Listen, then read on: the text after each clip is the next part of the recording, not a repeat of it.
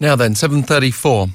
From hacking the official website of Lotte Group and those other claims around Lotte that I just mentioned, to scrubbing popular South Korean TV shows from video streaming websites and keeping tourists away from Seoul, China's apparent retaliation against the planned deployment of the anti-missile THAAD system continues.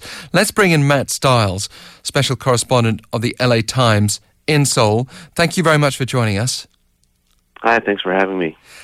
So what is your personal feeling on these wide-ranging but well-orchestrated, yet still unofficial Chinese sanctions? Yeah, I guess my personal feeling is that I don't really have a personal feeling. Other than maybe the word sanctions is a little bit strong of a term, but I try to be an objective observer of these things and report on them fairly. But personally, I feel like it's a good story. It's involves like cultural and geopolitical tension between these two important countries and their neighbors, and then that involves the U.S. and that's why I'm very interested in the story. I mean, just to push you a little bit further on that, as of course a fair reporter should be, when you come across a story like this, do you allow yourself to have any sympathy that might naturally arise for one side or the other? For example, is there any part of you that thinks that Seoul's reaction to this has been too strong? No. I mean, I think I have sympathy for, I try to have empathy for all sides in the story. I certainly, Lotte has had a tough year, and, it seems like they were getting their footing again, and then now they have to deal with this.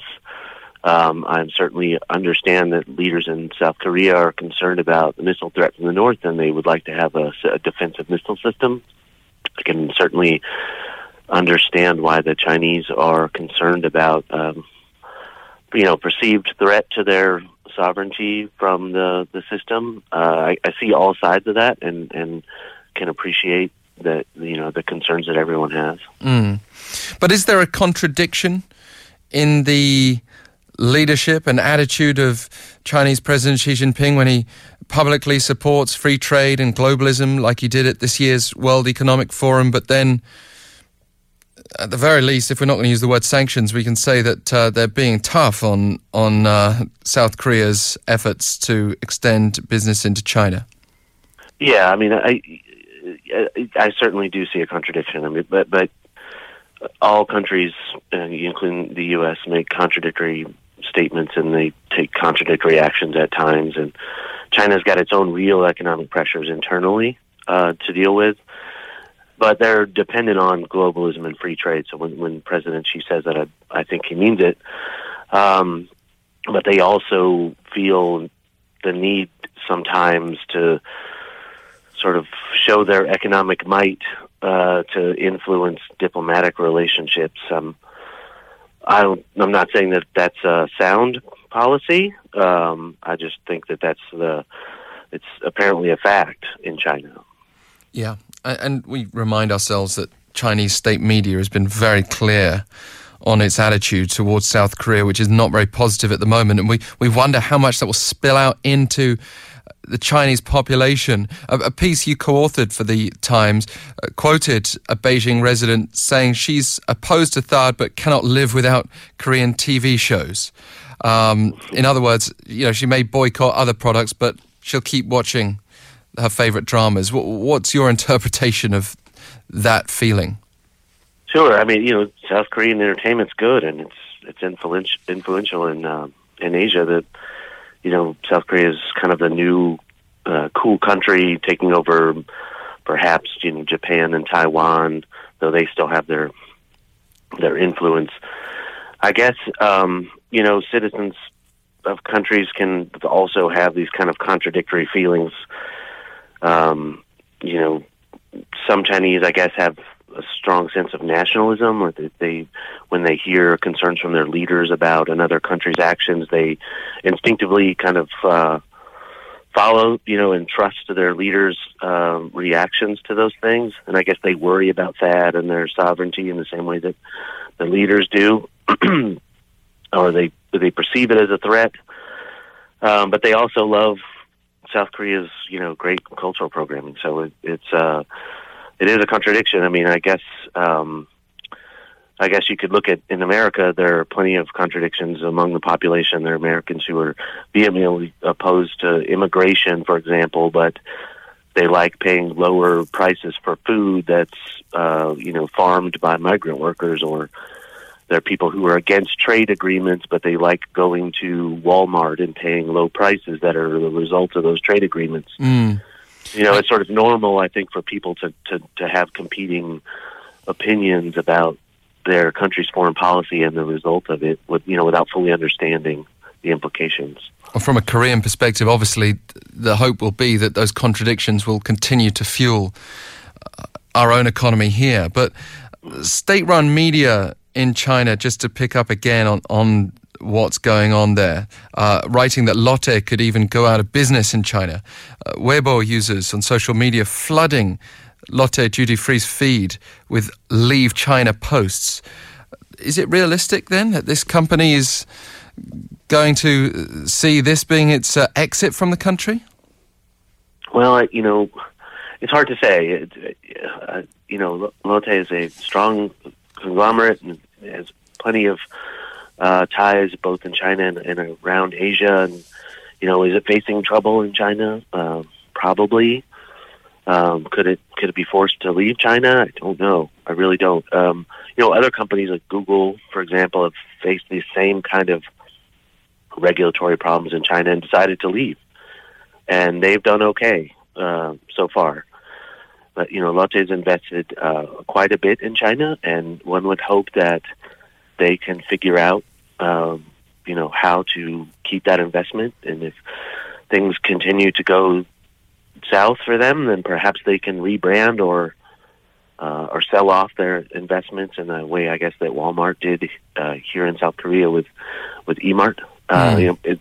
Perhaps they can find a way to not lose their investments there, and maybe this will, over time, blow over. That remains to be seen. Well, the government here is hitting back. I asked you before whether you thought it was too strong, but they've suggested here that Beijing may have broken international trade laws. Even if that is the case, how much chance does Seoul have of forcing China to change? And could we see the US, for example, stepping in to offer support? Sure, yeah. And, when I said earlier that I thought sanctions might be too hard of a term, what I meant was that, generally sanctions are thought of as one country does something that's actually wrong, and then the international community responds with sanctions. And in this case, I don't think that South Korea has done anything to deserve any sanctions.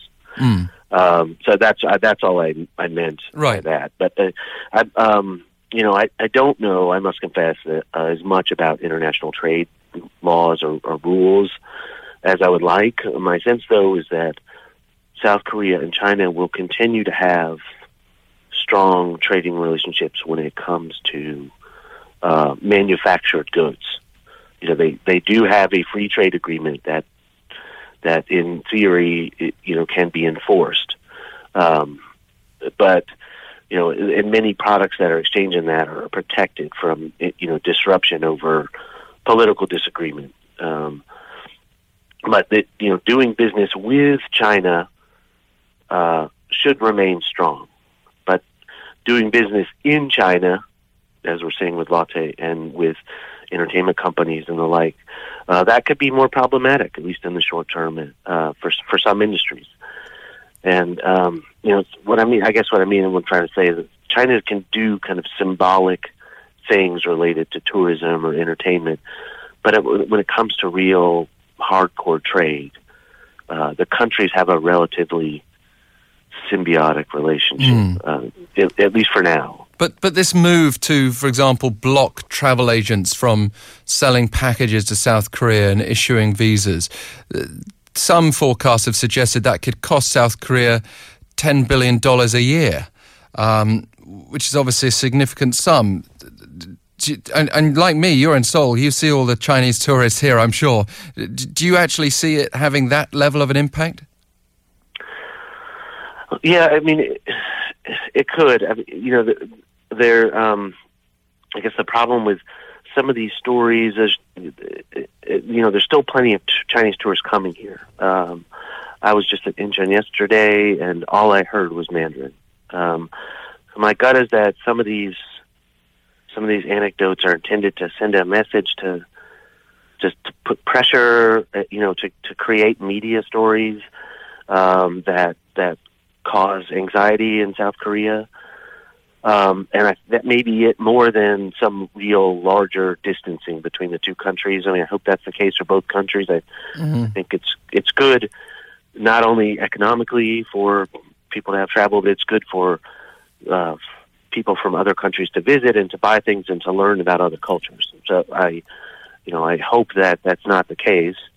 But China's a massive country, and its government can't control everything. It just can't. And people with means are going to find a way to travel to South Korea, and South Korea is a cool place to visit, and people will still come.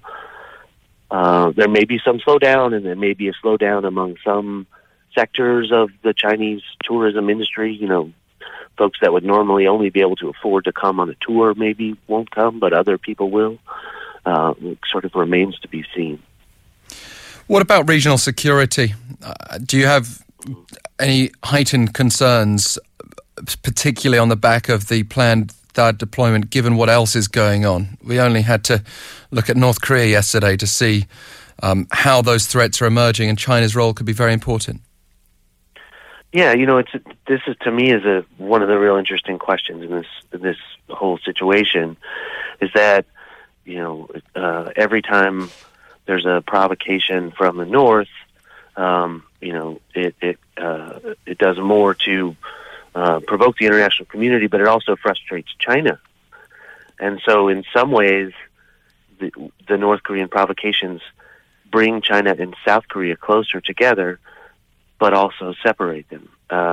For example, it's with THAAD. So when there is a provocation, and China's still sort of in a box strategically, like everyone else when it comes to North Korea. But whenever there's a provocation, it hardens feelings in South Korea about responses like that, at least under the current South Korean government. So we'll see how that plays out, depending on the presidential election and how quickly the system can be deployed. But yes, certainly whenever the North provokes, countries in the region, it has an effect on the South Korea-China relationship, both good and bad. Well, thank you very much, Mr. Stiles. Good luck with your ongoing reporting. And of course, we understand your need to reflect both sides. But for us here in Seoul, again, it just looks like a remarkable response, at least from China, given its own military ambitions. Thank you for taking the time. Yes, thank you very much. Take care. Matt Stiles, special correspondent of the LA Times in Seoul. Maybe you'd like to respond to that yourself. # 1013 for 51 per message.